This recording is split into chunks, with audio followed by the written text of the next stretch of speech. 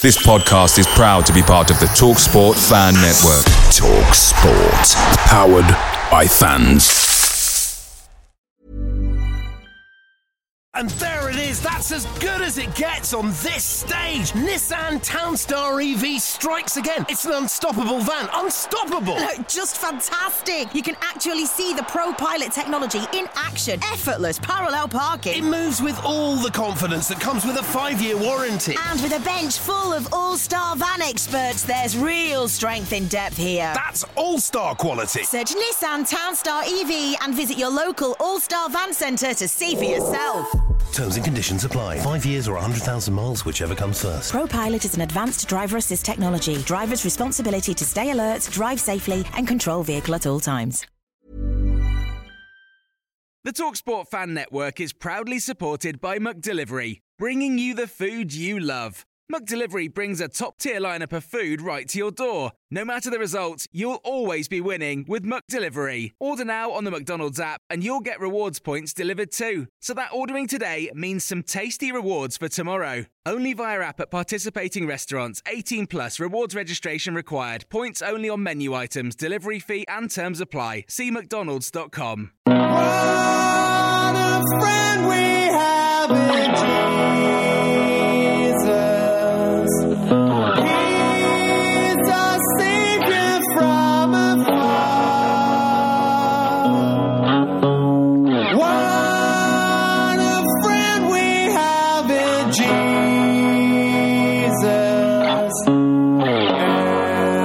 And his name is Cancer.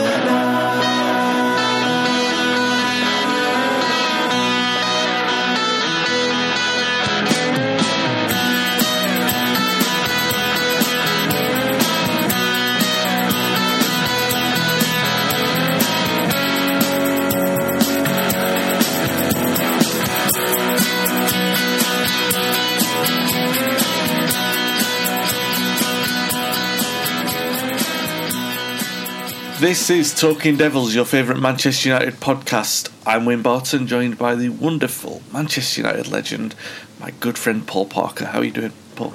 I'm all right, Wayne. In fact, I'm fine. Absolutely fine. It's lovely sunny down in the south, but it's cold out there, trust me. I was out in my car. I had to go out by about 8 o'clock and had the engine running for 15 minutes to get the frost off. And I'll tell you, when I still actually got in the car, the frost was still there on the rear windows and it was bitterly cold this morning. Well, you won't be surprised to find that's the same up north. It's snowed overnight, but we're all in a good mood because United won yesterday. Talking Devils brought to you in association with Classic Football Shirts. Classic Football Shirts, they have a range of classic shirts and sportswear online and in their physical stores as well. Listeners to this podcast get a 10% discount using TOTD10 at checkout online, and also always like to give a little shout out to regular listeners. So that's Arsan, Ben Allen, Ben McManus, Eric O'Brien, Gary Cook. Thanks again for everyone for listening, the kind words that you say about the podcast. Remember, if you do enjoy the show, give us a rating or review on Apple Podcasts. And of course, subscribe if you're not already. Oh, what a week, Paul. And before we get to the main event, let's start with the starter, which is Manchester United winning at Fulham to go back to the top of the Premier League, even though City have kind of got it in their own hands at the moment. But United sort of keeping in there, ensuring that the draw at Anfield was good momentum by winning. You got Paul Pogba scoring that incredible goal. Despite going behind, United came back again to win away. Pogba's was the winner, but the equaliser came through Cavani, that type of goal that he scores, and then the goal from Pogba was definitely the type of goal that he scores as well. A deserved win, without being incredible, but impressive resilience nonetheless. What did you make of that trip to Craven Cottage? Well, it's one of them that I think there would have been a lot of Manchester United fans a little bit concerned about it, because Fulham have, really made a big change or a big impression this season in the Premier League, and how they, from how they started to what they had become. Not many teams do that. Generally, it's up the top of the table, and you see teams up there get a run of form. But for a side to virtually be almost, even before the season started, saying everyone said they were going down, they started. Everyone said, "Yep, got that absolutely correct." Then, and the transformation's been incredible. And what they've gone and done in some of the games, and I've seen them play at home against Liverpool, where even I was disappointed that they should have won the game, but a dodgy penalty, a handball one of those silly handball ones, referee gives it, and it's just strange. But but even after that game, they went and showed their mettle and what they've suddenly become their biggest problem, which is the fact that makes or breaks you, is the fact that they struggle to score goals. Yeah. And when they go in front against Manchester United, I'm sure everyone's thinking, "Oh no," well, because they, what they've shown before.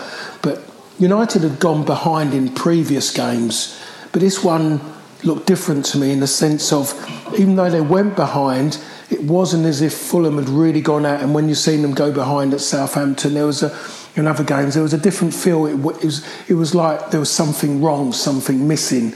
But it was just this, you could see it, and I think the players knew it as well. And I think it reminds me when I was playing, is that even though you go behind or something, you just feel that, you're playing okay, you don't panic, you keep doing what you're doing, and you ease your way through it. Yeah.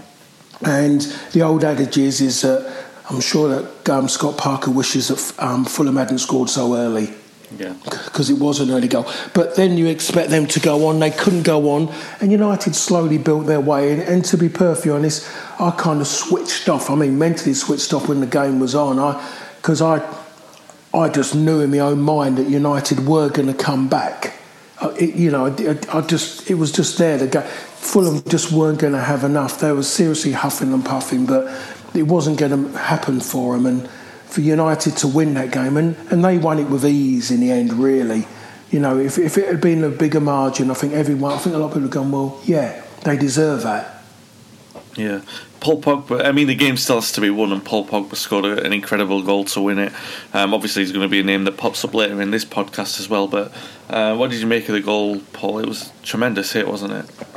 It was an incredible strike, and there's only so few players who can do that, to be honest, really, in the Premier League, who could maybe do it on a consistent basis. You see some great goals where you think to yourself, could you do that again? Is that in your locker?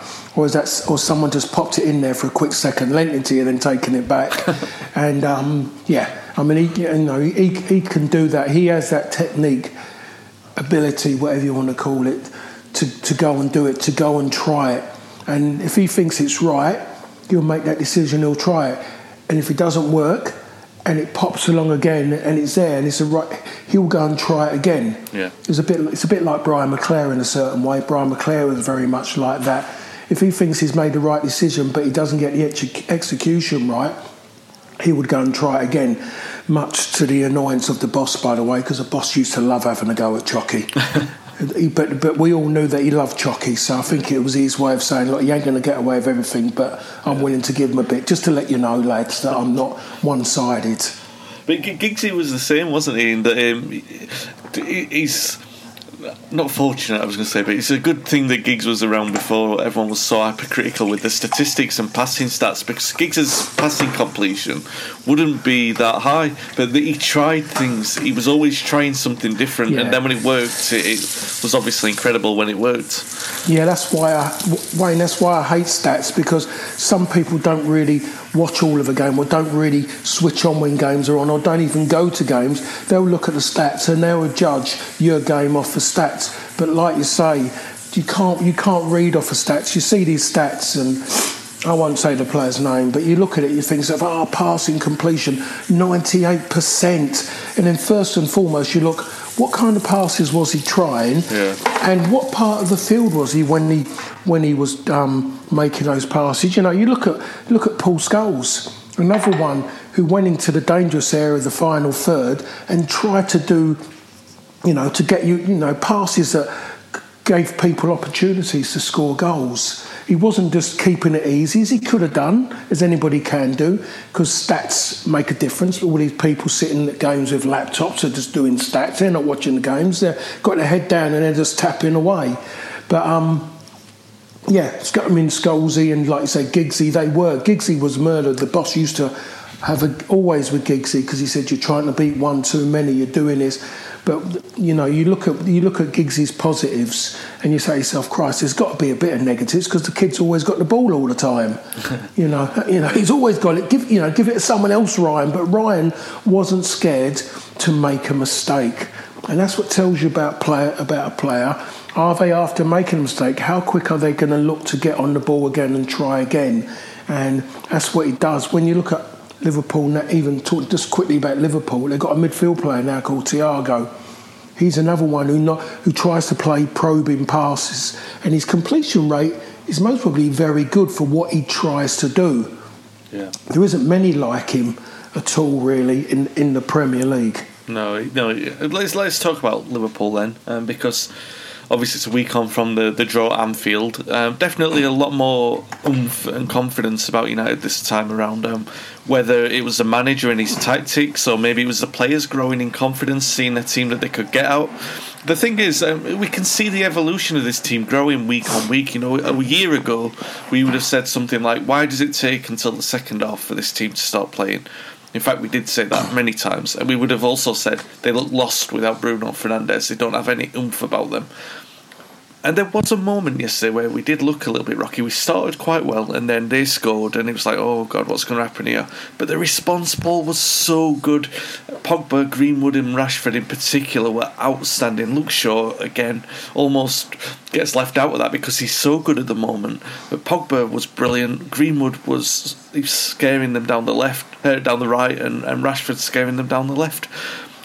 For me, I think the manager gets the credit again in the way that the game changed towards the end, because he sees the pattern of the game changing, brings off one of the better players in Greenwood to solidify the midfield, and of course then Bruno Fernandes comes on and does what he does best, scoring that free kick. We'll go through the players in a moment, Paul, but first of all, a great game, an FA Cup game, a classic, a big performance from United and a big win.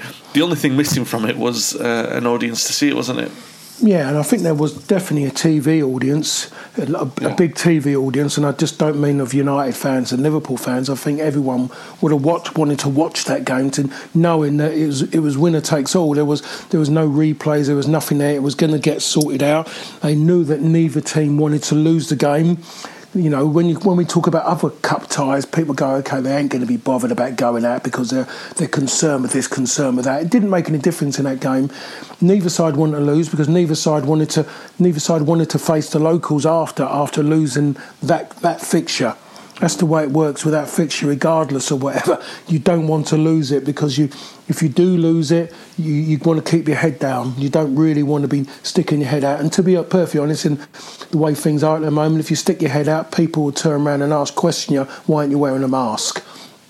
So at the moment, if you like Liverpool, they're all right at the moment because they haven't really got to face anybody, because no one's really got anywhere to go. But you look at the way, I just look at the way that game went, and Fernandes was missed.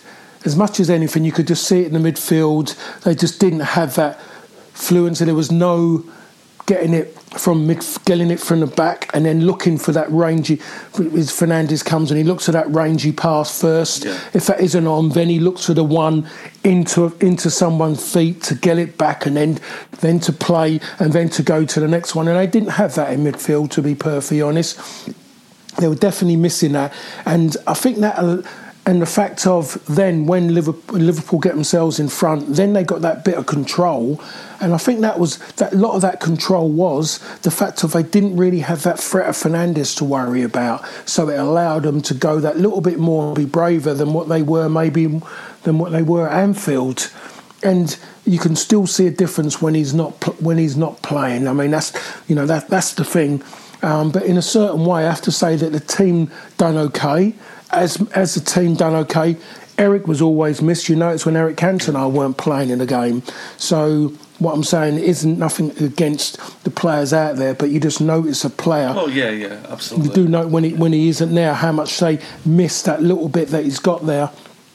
But then they get themselves back into it again with a good goal from Greenwood, who you could just see was threatening, but still, I still want to see more. Maybe I'm trying to maybe relate with him too much with Ryan, but I'm trying to look at the players at that age, and when you look at Ryan at it's not Marcus, is it Mason Greenwood's age, Giggsy was ahead.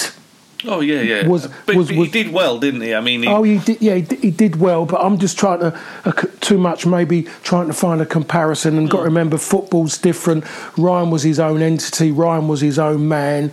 Ryan done what Ryan wanted to do. If Ryan didn't respect you as a person, Ryan wouldn't even listen to you. Wouldn't even look at you, in that sense. So he done what he felt was right. His decision making could be a little bit, but he was young, and decision making is a massive thing in football and in life, and it's one of the things that the person has to deal with it themselves. You offer it to them, and they just have to pick the right one, and you learn that with experience. I think Mason Greenwood, with that one opportunity when he got to the byline and he tried to shoot, he was never set to shoot. The way he shot was more like a cross when he was trying to shoot. There could have been a pullback to Van der Beek, which was the obvious one for him to go and do, but he didn't do it when he was trying to shoot. So he's definitely, that's the sharpest I've seen him in a long, long time, to be perfectly honest. And it was good. It was good for Ollie that he was sharp. It was even better for Ollie that Marcus Rashford looked really sharp. Yeah, I don't know if Trent Alexander-Arnold, I've done well to say that all at the same time there. I normally stutter. But, I mean, I think he showed everybody, and the way he is this season at the moment, is there's a little bit of a hangover with Alexander-Arnold at the moment. Everyone was praising him up as the best fullback ever, at Liverpool's best ever fullback. And I kind of think to myself, have you forgotten about Phil Neal? Have you suddenly forgotten about him? So many caps for England, captained his country on quite a few occasions as well. But anyway, Phil Neal's mostly saying I should have played in the Premier League and they might remember me. But and all of a sudden we've seen what his biggest issues are. Great that he can cross the ball. Great that he's got this fantastic assists. But as I always keep saying, I know he's got a stupid number on his back. Let's make it a little bit more real. Let's put number 2 on it. So instead of that silly number he's got on the back of it. And the problem is, his strength should be first and foremost defend, and he can't defend. Positionally, he can't defend. You run at him, he can't defend. And Marcus enjoyed it because he couldn't deal with his pace. He couldn't deal with the fact of his movement. The moment he dropped his shoulder or did a step over, he was gone. There was so much space for him to go into, and that's happened on quite a few occasions. But it was only few and far between last season because teams were scared to have a go at Liverpool for some unknown reason. Teams just went, "Are we going to get beat? Let's worry about the next game."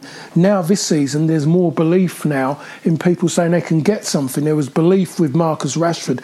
He kept running at him. He kept dropping that bit deeper and going, "I'm just going to run at you from deep." And how can you deal with it? He couldn't deal with it. Yeah. So Marcus Rashford even had one of his best game for a while as well, and it's great that he's had a good game in a big game. Yeah, because that's when you want him. That's when you really need him. And I'm saying that off the way that the boss was. The boss always looked for his big players in the big games, because as far as he was concerned, if your big players don't turn up to big games, then really in theory they're not big players, and I've wasted a load of money.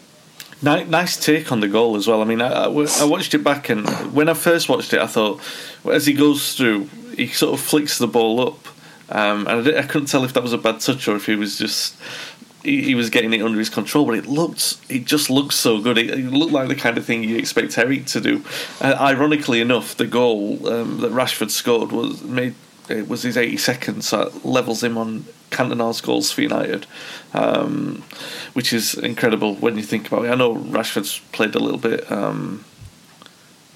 Is it as long? Might have played for as long now as Eric did. I'm trying to think. Eric left in '97, didn't he? So 5 years. Yeah, Eric arrived in November '92. So 5 years of Rashford already. Good grief! I didn't think about it like that. Nice finish. I did think that, Paul, when there were moments where obviously Liverpool equalised, and then again it looked like they were going to get back into the game, and for a second it looked like it was tipping in their favour. Ollie makes the changes, brings off Greenwood, who was playing well, obviously set up the Rashford goal, and brings on Fred, brings on Fernandes for Van der Beek, who... Probably the disappointment of the day was Van der Beek, who struggled, like you said. Wayne, let me just stop you there. Yeah. I was watching that and I was disappointed with that substitution. Disappointed. I felt that he earned the right to actually to stay on that park and give him the opportunity to play with Fernandes. Van der Beek, you mean, not Greenwood? Yeah, Van der Beek. He deserved, in my opinion, with Fernandes and with Pogba. I just think Van der Beek works well with Fernandes as well as he works with Mata as well. I just think there's that understanding, his movement, not many people can see it and relate to it and then deliver with it. Fernandes can with his movement. He was making so many runs because he's so industrious, so unselfish in his runs. And then if it doesn't go his way, he's not one of those players who throws his arms and wants to blame, show people, look, he never gave it to me, then runs back and tries to get the ball back or makes a new position. But at the moment, I just think he deserves to play with Fernandes. Yeah. And he doesn't get that opportunity. And I thought that was the moment to do that. That's why I was surprised that he could have left him on and not bring Fred on. Yeah, because they still needed to get back in the game, and as much as anything, bringing Fred on, Fred is not an attacking reason, is he? No, but I felt at the moment when he did make the change. I mean, look, we're talking in hindsight with the benefit of hindsight, and that United won the game. I did think though. I thought, you would have liked to have seen Van der Beek play with the better players and sort of see where he fits into that. But in the moment, in the flow of the game, Ollie was probably sensible in the way that he did it. I was disappointed to see Greenwood go off because I thought he was having one of his better games as well. And I just think because we won, because it sort of settled that pattern of the game where Liverpool were coming on to us a little bit more. Obviously, it was impacted by the fact that we then scored. But I thought we ended that game very well. Like we were attacking in injury time. We were attacking, defending from the front. We were pressing them back, which you don't normally see. Well, we haven't seen from this United team for a long time. So I agree. I agree with what you're saying in terms of, and we'll talk about Van der Beek in a little bit when we talk about the games that are coming up. But I see where you're coming from. But I do also think that when you're talking about the game as a whole, and I'm sure you'll agree with me with this, the key thing is the result, and in managing the result and the performance, and we are looking at it with the benefit of hindsight, you've got to say that Ollie did the right thing in terms of getting the win. I do look at it that way, but sometimes it's to actually when to look at it now and talk about it. Well, it ain't people will come out and say it doesn't, won the game, but I think it's a good time to talk about it, even though they won the game, and it was, but it was a free kick. It wasn't in open play. It was a free kick in the end that done that. You can talk about substitutions and whatever, but I just look at it that way. On an attacking point of view, I look at Van der Beek. I want him to be given an opportunity to prove his worth, to prove what he can do, and I just don't think he's been utilised in that way, to be perfect. And so I still think in that midfield there's still an opportunity to integrate him in there and for him to become a key player for United. Yeah. Oh yeah, absolutely. And I think that you're right. Again, going back to that sort of idea of him playing with the better players and not just necessarily being part of that second string.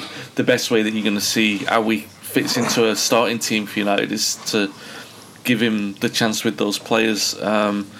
Let's talk about some of them, Paul. Away from Van der Beek again, as I said, I'll come on to him again in a moment. But Luke Shaw, again, magnificent. McTominay, Fred, Lindelof, all of these players, look, we can talk about both sides of this because we've seen big improvements in all of those players, and that is a huge credit to Olive in my mind, because I do feel in one respect it's confirmation that these players had this within them the entire time, because it's not like there's been anything miraculous or revolutionary at the football club. The conditions have been the same.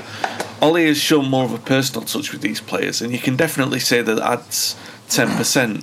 But some of these players, we're talking like 20 or 30% improvement, and I think that's why I have a little bit of a reservation that this run is temporary and what we used to see might come back. I still worry that we put faith in these three key areas, which is centre-back, defensive midfield and the right-hand side, that this might come back and bite us. It's likelier to do that than it is to get us all the way there to winning a trophy. But I think the reason for the improvement is because Ollie's done such a good job. We're so familiar with seeing what these players do and what the usual form is. So you've got to sort of give a lot of credit to the manager because of the improvement.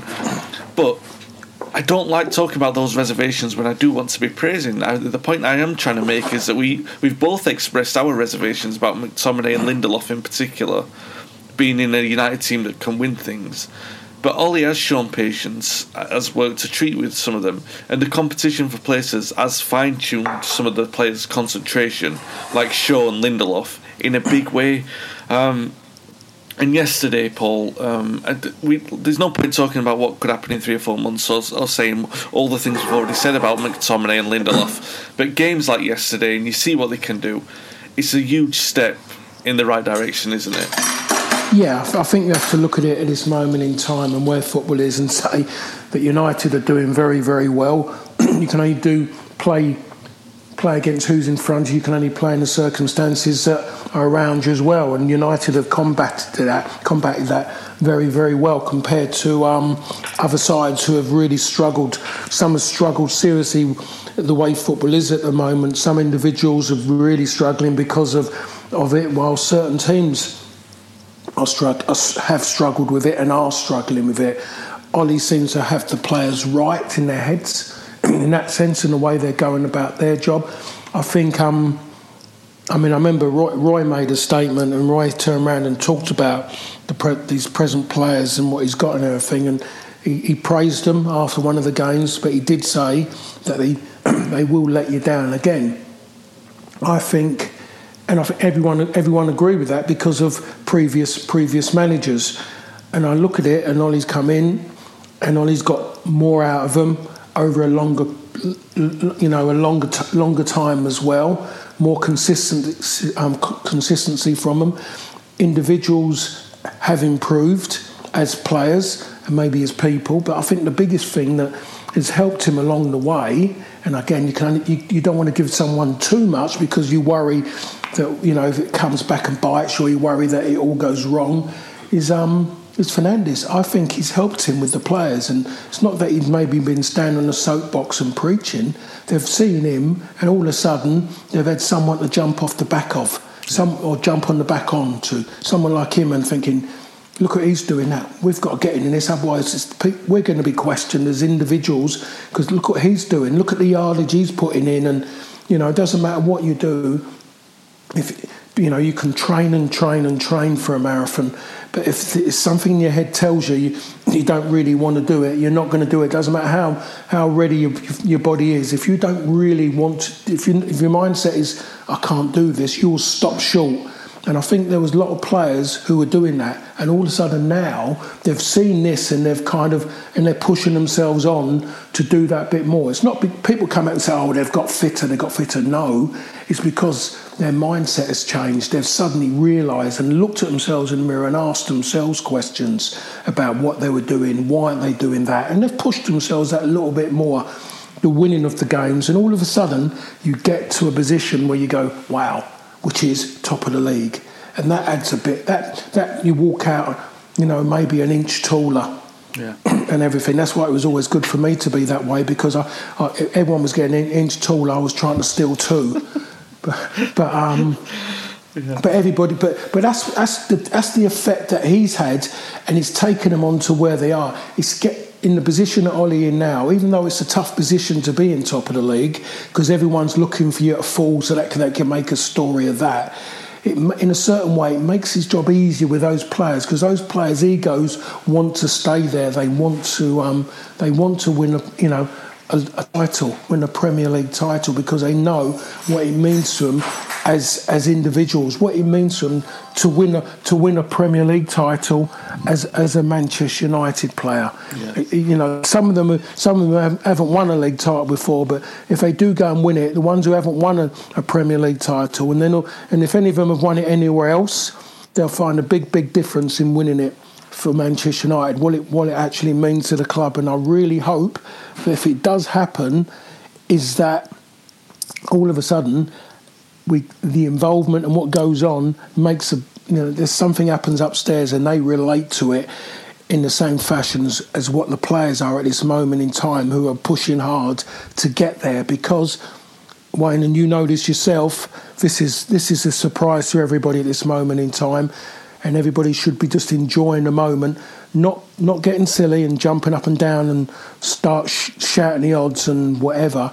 It's at the moment in time is enjoy the moment, and hopefully if the players are playing with a smile on their face, that will take them that little bit further as well, rather than clench fist and gritting teeth and being scared. Yeah. If you're relaxed, it will make it a lot easier.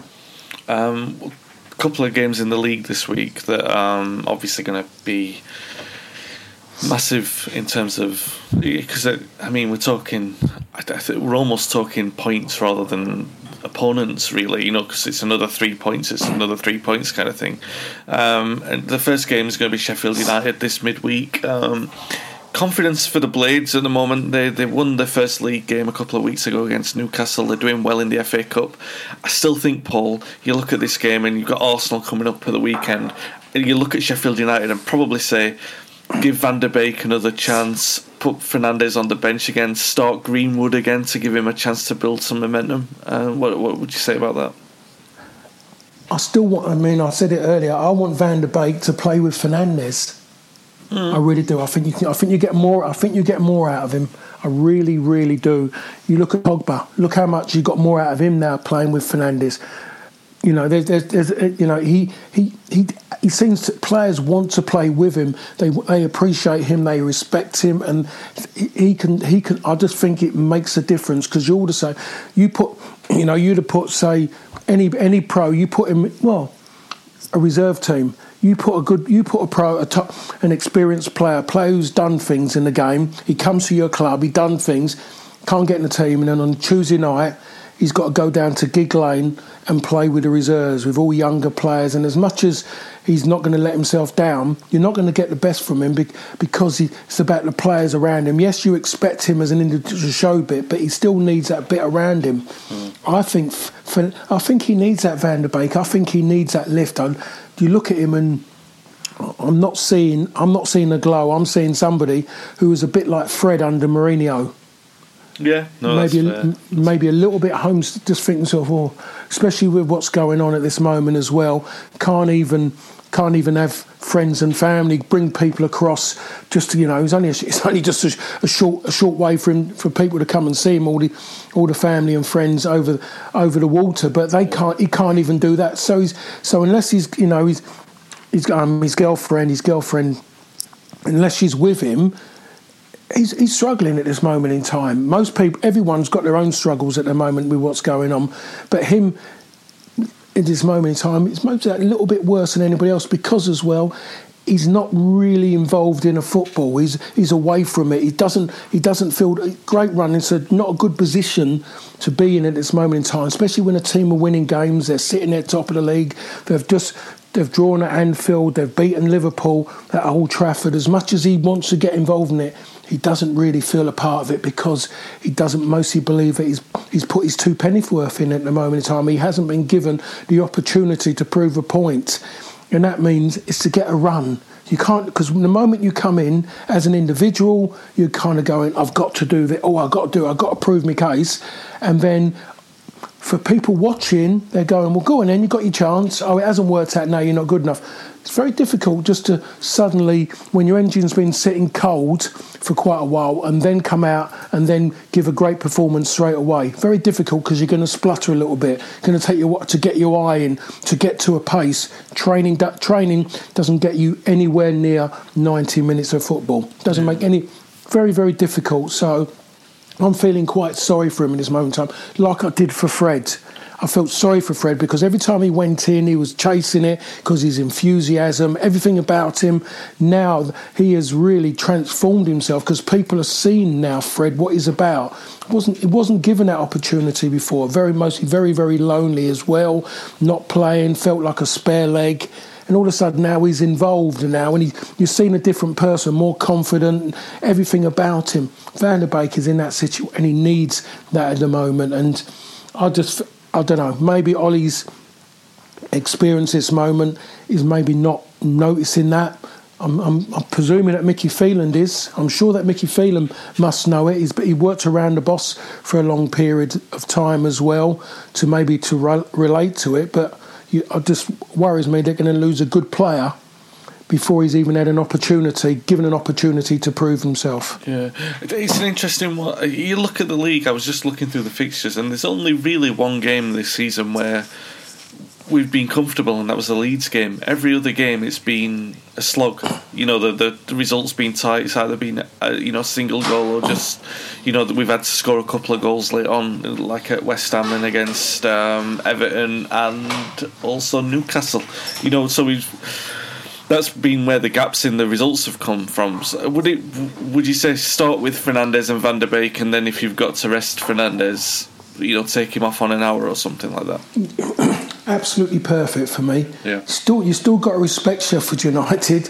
You got to respect what they've done last season and everything about them. They're going to have a work ethic. They're honest. I think they've proven that to everybody.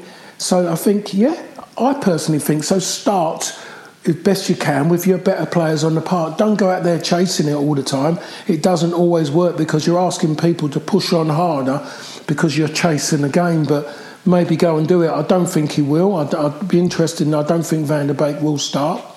I don't think he will because I think he may be judging him off of what he saw. Maybe you've had your chance and you haven't done it, but I hope not. But I'd like Ollie's to see him. Generally more patient, isn't he? Ollie, and that's something that both you and I have sort of said when we would have made changes before. Ollie's tended to sort of look the other way and say, no, I'll just give him another game. So maybe he will. Maybe he'll give him another chance. I'd like to think he will. I hope so. Just to play two on the bounce. To play, and he knows himself he didn't do himself justice, and then the next game comes around, it's Sheffield United, they're struggling in the league, and you think to yourself, right, okay, and he's mostly telling himself, I ain't going to start, and then he doesn't start, then he thinks, right, if I'm playing that one, I haven't done it well, then there's a team at the moment who are struggling and I can't start in that one. Yeah. What am I doing here? I've left Ajax to come here. I'm a regular for my national team. What am I doing here? Because not playing regularly for Manchester United at this moment in time, when the internationals come round, he might not start the next international. Yeah. Holland are quite, they're honest about it. If you're not playing regularly for your club, the inclusion in your national team doesn't always work. Yeah. After Sheffield United, it's going to be Arsenal. They've had an upturn recently in the league after a difficult time when it looked like Arteta might be sacked.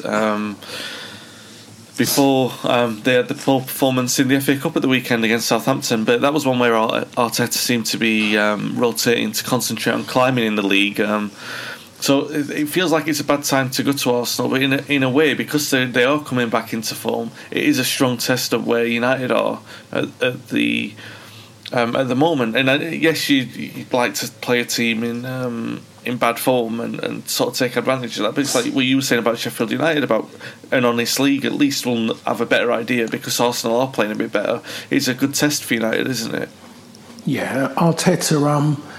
He's you put him in a boat in a certain way. Like Ollie, he's under pressure in that way, but nowhere it is an intense with the media as well. It is with Ollie. Arteta just is, they don't really go that heavy on him as what they will with Ollie. If Ollie loses a game, I'm quite sure that the press are going to go at him as if he's suddenly gone to the bottom of the league. But Arteta has had a lot of stick. He changed it around, but I think he made a big mistake at the weekend.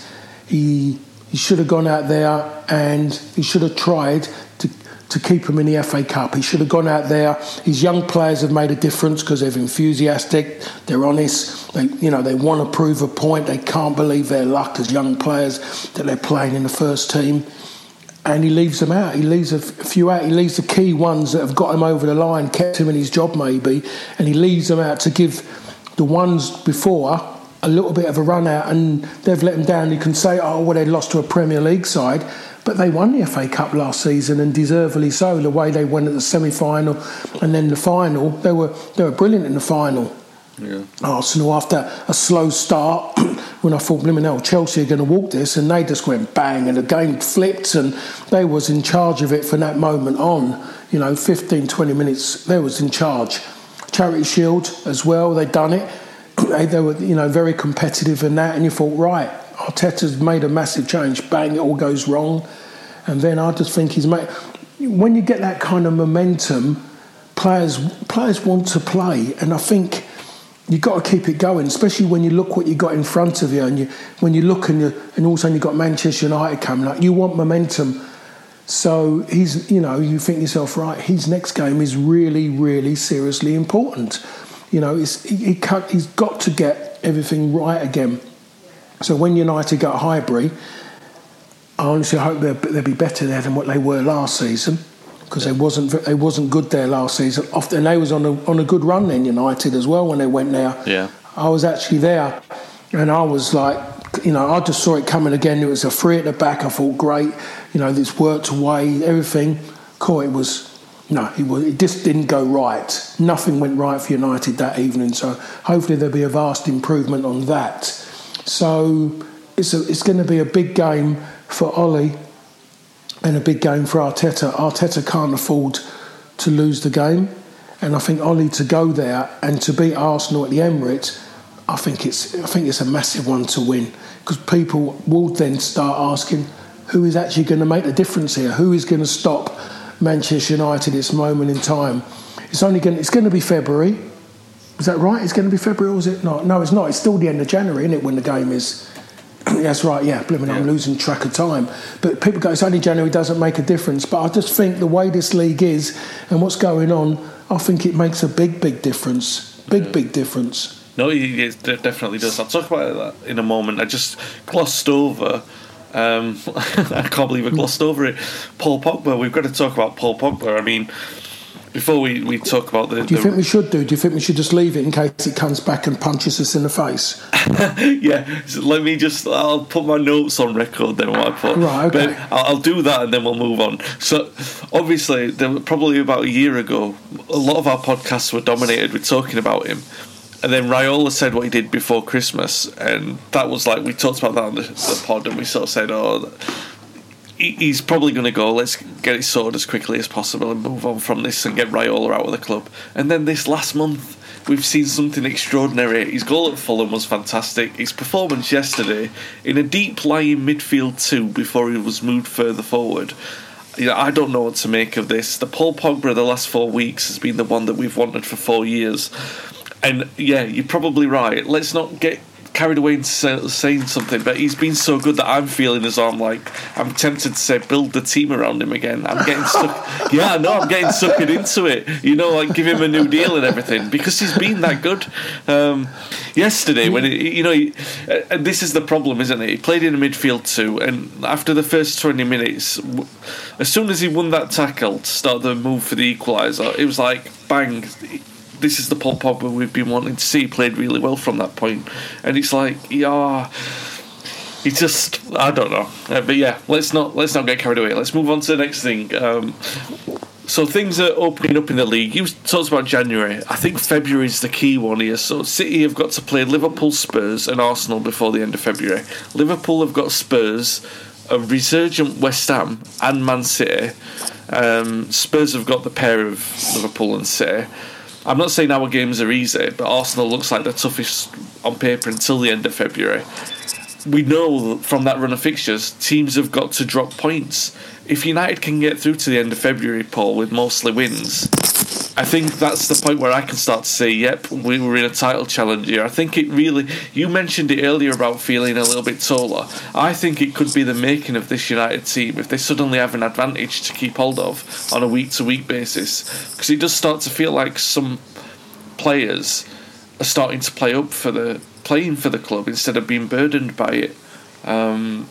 I read one writer, I haven't read that much over the last 24 hours, but I did read one writer say that Sunday's game against Liverpool showed United are still not good enough not to fall behind in a game, which I thought that's a very hypercritical assessment, because if you're going to use that as a barometer of where United are, Liverpool fell behind twice to us, and even Manchester City fell behind to Cheltenham. It doesn't look likely now, Paul, that we're going to sign anyone. Do you think, with that in mind, Ollie is actually best served now? I know we've said this month alone, you're putting faith in Eric Bailly and he might break down, or you're putting faith in a good run of form from Pogba and that might not turn out. But do you think that maybe, considering the fact that we are overachieving at the moment, and that, hopefully, Touchwood will qualify for the Champions League, and that should have been the objective for this season, do you think that maybe Ollie is best served now looking for either another player to bring in and capitalise on this, or giving this squad their last chance and sort of say, look, this is the chance, this is the best form you've had for years, this is the best some of you have ever played at United, and at the end of the season we'll know how good that is, albeit in a poor league, but we'll still have a good idea of how good this United side is.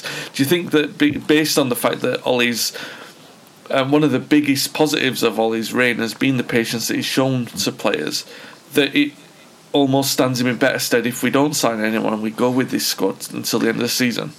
Yeah, he makes damned if he does, he damned if he doesn't, isn't it? It's one of them people might turn around and throw that in his face if it doesn't work out.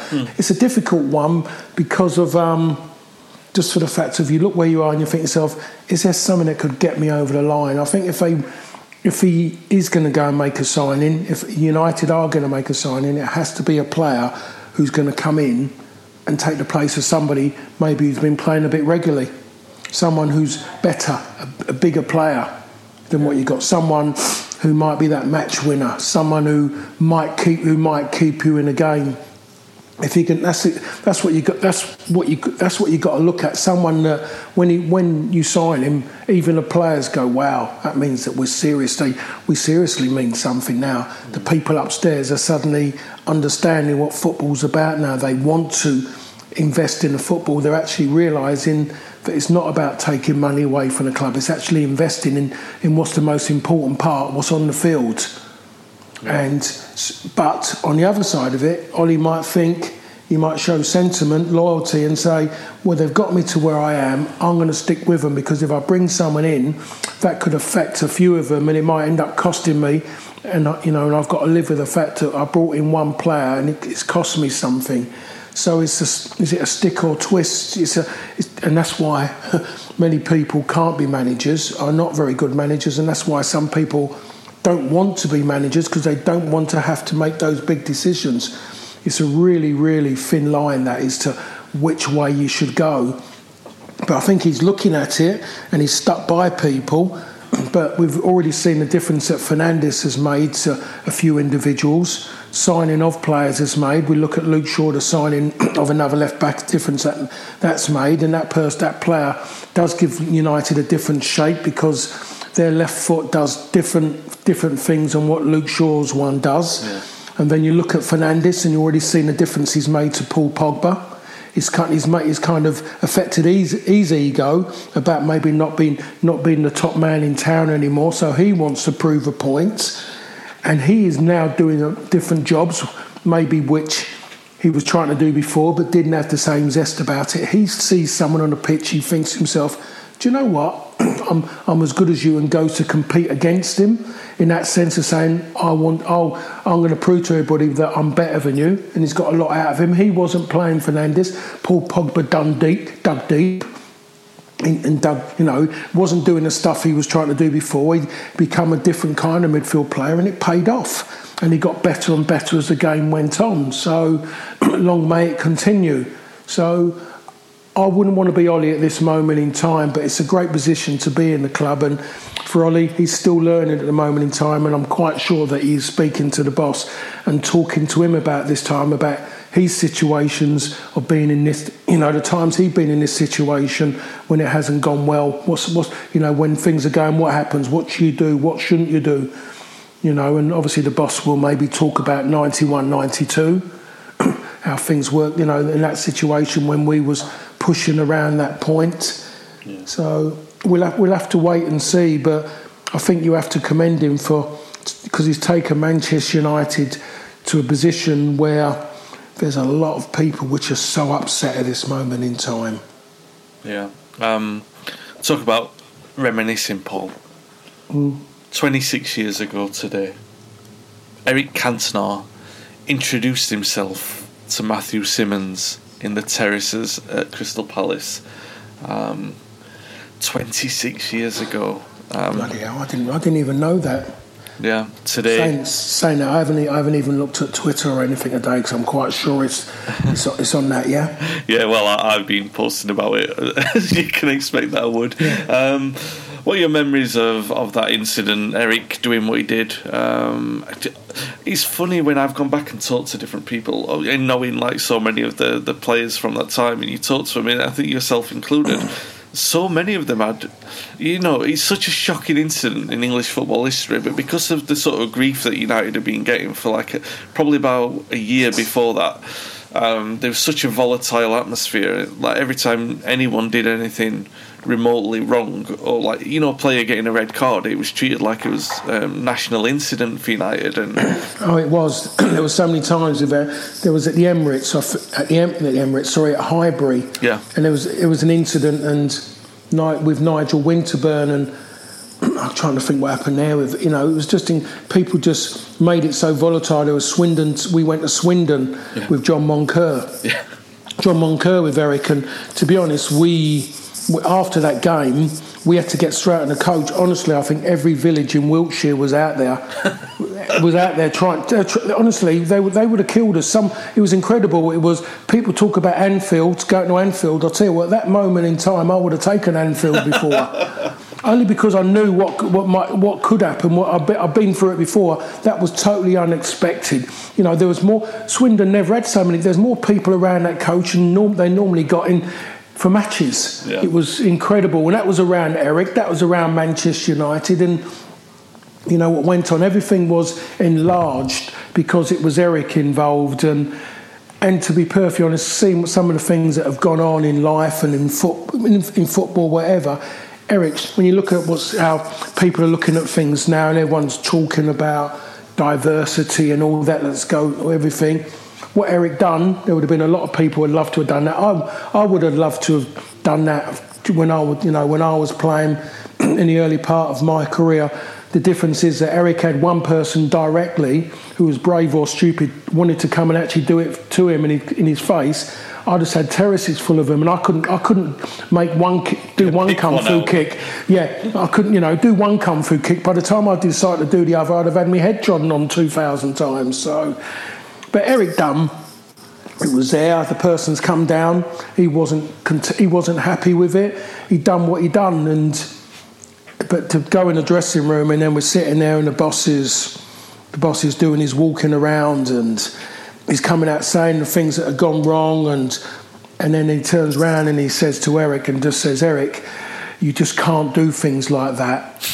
and we all look at each other, and you could see people smiling, and no one just wanted to laugh. All you see is just shoulders going. Even the boss got a smile in his face, just trying not to smile, trying to be serious, but I think he knew himself. He could maybe relax that, but he knew the moment he left that changing room that it was going to get more and more intense after that, that situation. But that was all starting to Richard Shaw. Richard Shaw forced that situation. He made it worse than what it really was. And more, the whole thing's so contentious, But I don't know what they would do now if a player was to do that. I think there might be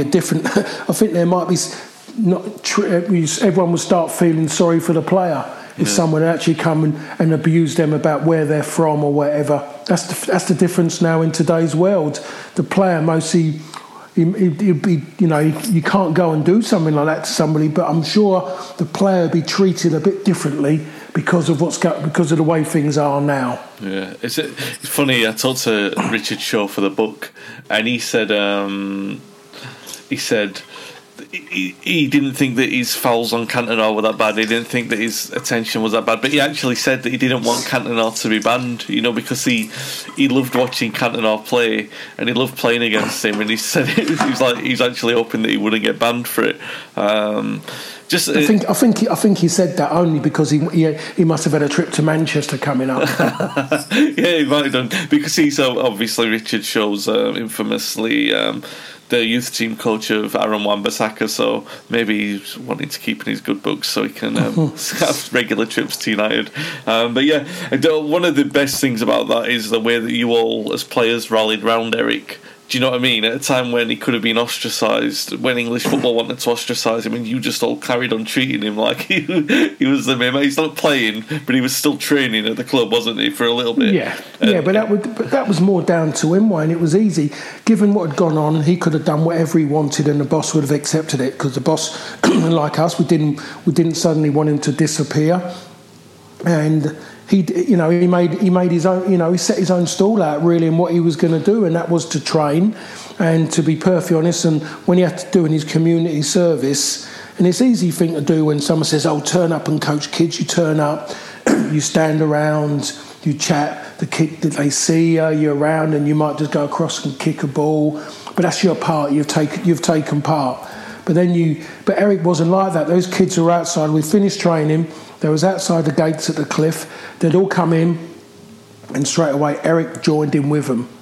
Yeah. He was with them, and he had a massive involvement. The coaches were there to do stuff, but Eric was with the coaches. In that sense, he was working with them, and he really put everything into it. What he'd done, it was absolute. It was incredible. And even some of us would finish. Eric would finish training, then he'd go and do his bit. We'd go and sit upstairs in the eating area at the cliff, and we'd watch out the window for a little while. We wouldn't rush off. We would watch, because he was, the way he was doing it. So, there was a lot more to Eric than just being a great player. He was a great person as well. They're the bits that people don't really talk about. They talk about Eric as a footballer, but everyone has their story to tell about some of the things that Eric done. But when you see that side of it, from that, when he was doing that community service, it was absolutely incredible how much he put into that. Yeah, master stroke from Fergie to keep him on board, and then obviously his season after that, arguably the most influential any single player has had on any title race, and obviously it goes without saying, one of my favourite ever players, probably my favourite ever player, Eric Cantona. Absolutely adored him. Brilliant, and that entire. The thing about Cantona is he was like a walking play or a walking movie, wasn't he? So, the kind of story arc that started with Selhurst and ended with Wembley, with scoring that goal against Liverpool, which was on my birthday as well, which was a nice little boost for that day. Just a little note to close the podcast out, Paul. While we're talking about an influential player on a title race, 10 years ago, one player was influential on the title race, was Wayne Rooney, who recently announced his retirement from playing. Obviously, I'm talking the 2010-11 season, where Rooney came back from his transfer request and wasn't quite as influential as Cantona. I was looking through the figures. There were a couple of games what he decided. Famously, the games against Man City, where he scored the overhead kick, and then at West Ham, where he scored a hat-trick when United were two goals down. But not quite as influential as Cantona in '96, but still influential nonetheless. And Rooney's one of these players that divides a lot of opinion, Paul. And his time at United came just before we started our podcast, so he's not a player that we've talked about quite a lot. I'd love to get your opinion on him. He ended his career as United's record goal scorer and England's record goal scorer. There's still some people thinking that he didn't meet his potential. I think sometimes people look at how highly he was rated before he broke through. He was one of those rare players that people were talking about before they even made the debut. I look at it a different way. I think he won all those trophies. He achieved what no other player has achieved in United history by surpassing Sir Bobby Charlton. You're a divisive player, but you've got to say that he goes down as a legend. And as far as I'm concerned, he did fulfil his potential. What did you make of Rooney? I liked him. I did liked him as a player. A bit disappointed the issue that he had with the boss over a contract. More disappointed that David Moyes. I think David Moyes made a massive mistake by allowing him to get a new contract and the money that the alleged wages that he was earning. Yeah, I think that's probably, you could look at that as the start of that big money problem that United have had. Yeah, I mean, it was just, I thought it was silly for David Moyes to do that, especially because it caused unrest in the dressing room. And I think a lot of it was down to the fact of the boss knew how to work with him, and that was to keep him hungry. Yeah, that was the thing about it. You kept him hungry, and you didn't give him everything. And that was the problem. In the moment David Moyes done what he done, thinking, right, he's got him happy. Wayne Rooney's on side. The player. There we are. That's my job easy. Everything will fall into place. Manchester United lost Wayne Rooney. Weren't getting the best out of him. I think the moment Wayne started to drop into midfield, that's where I think he lost his way. He just wasn't going to have that influence anymore. You talked about him pinging balls about all over the place. Well, one of the things I always said, that the days of people pinging balls across all over midfield went when Glenn Hoddle retired. Yeah. That was Arsenal of top sides football anymore. It was getting in close, players getting in close together and intricate passing, movement off of it. It wasn't just about knocking 70-yard balls everywhere. They work, but you needed that little bit more. But when you look at the goals he scored, but it wasn't just about the goals he scored, it was his football ability, his natural football ability, the hunger that he had as a player to want to do well. That, he was a street fighter. Yeah. He was a street fighter who was playing football, and he needed to be calmed down and disciplined. And I think he got that by coming to Manchester United and playing under Sir Alex, and that's where he got it from. If he had stayed at Everton too long, all that could have been lost. Yeah, it could have been lost. And we've seen a lot of good young players come through at Everton, and everyone talks about them, but all of a sudden they stopped talking about those players. Wayne Rooney caused a big storm by leaving Everton to come to Manchester United. And it was what an incredible decision to make, to come to Manchester United, because it made him, as good as he was at Everton, it made him. Sir Alex made him, because like I mentioned earlier, he got the discipline. Yes, there was always going to be an edge. All the best players, world-class players, there's an edge, because you're not that good if you don't have an edge. Yeah. It's as simple as that. All the great players over the years, decades, they all didn't go home, go back to a library and sit in a library and read books until they were training or playing games. They had an edge to them. So they had those little moments, that red mist moment. And I remember I was at the game, was it against Newcastle, when he's having that bust up with a referee, and then and all of a sudden then he just runs off he virtually says something to the referees, he runs off, and you think, oh God, this is going to go, what's going to go on here now? And he goes bang. Yeah. Bang at the Stretford end, and I'm there. I'm at that game, and it was one of those wow moments, because I'm thinking, and I wanted to tell everyone around me, but did you see what he was doing before that? Yeah. But a lot of people didn't actually see that, and that's still a moment. They still show that one, and then I was fortunate enough to be there for the Champions League game against Fenerbahce. Yeah, I was there for that, and I saw an incredible player. An absolute incredible player. We were there for those games, and the City one as well. I tell you, while we're talking about them, the Fenerbahce one, I remember coming away from that one thinking, because I went with my brother, and I remember saying to him as we're walking from the ground, we've just witnessed something in history there. At the time, because it's a hat-trick on his debut, and he just signed for all that money, and he'd come off the back of the tournament, you're thinking that you might be watching one of the best players that ever played. You know what I mean? You might have seen the start of that. We still did watch history. It was still a historic moment because that was the first goals of the player who went on to score more goals for United than any other player. But you're right, against Newcastle, I was in the North Stand that day, and this is the days before. Not too high up, I hope. No, we were. One of my mates had got the directors. We got something in the directors, so we had really good seats in the middle. Yeah. So we were there. And this is 2005. This is a few years before smartphones and before all the different camera angles. So you've got the normal camera angles from the other side of the ground.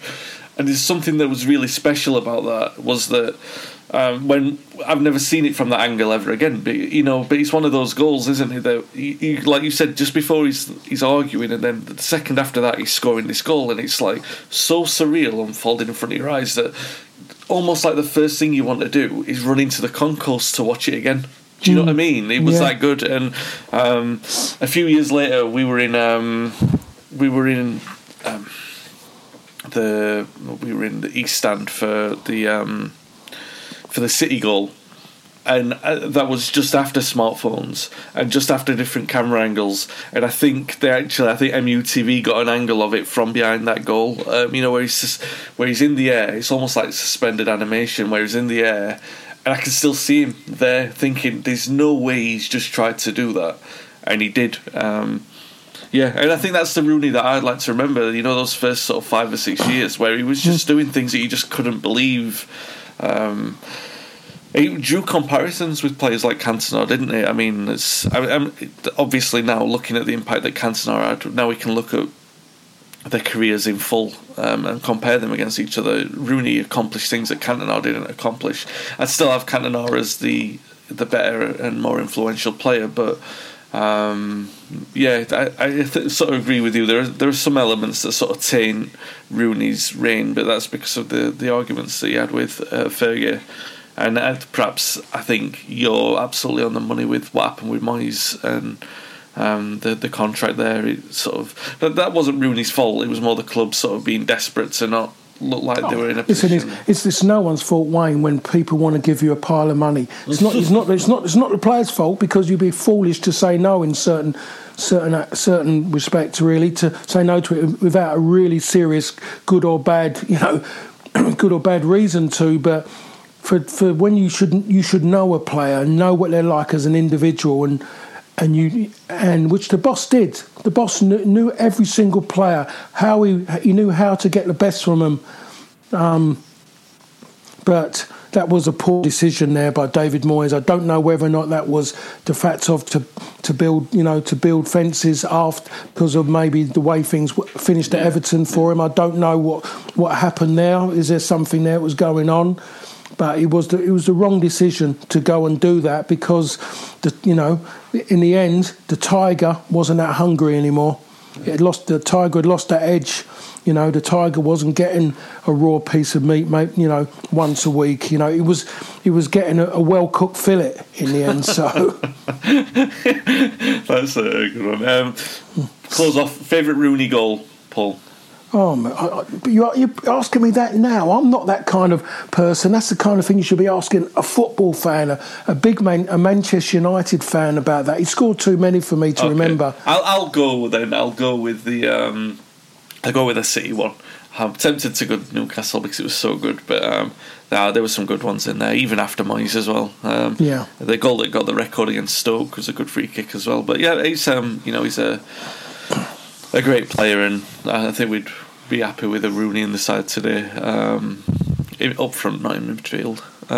But just on the back of it, just before you go, just to say, the one thing he did do, and he's been listening to maybe to somebody, it's good that he stopped playing and didn't think about becoming a player manager. He didn't let his ego rule his head, and wanted to play as well. So he's taken that, he's distanced himself from the players and just as a manager now, rather than being a player manager, which is a hard job.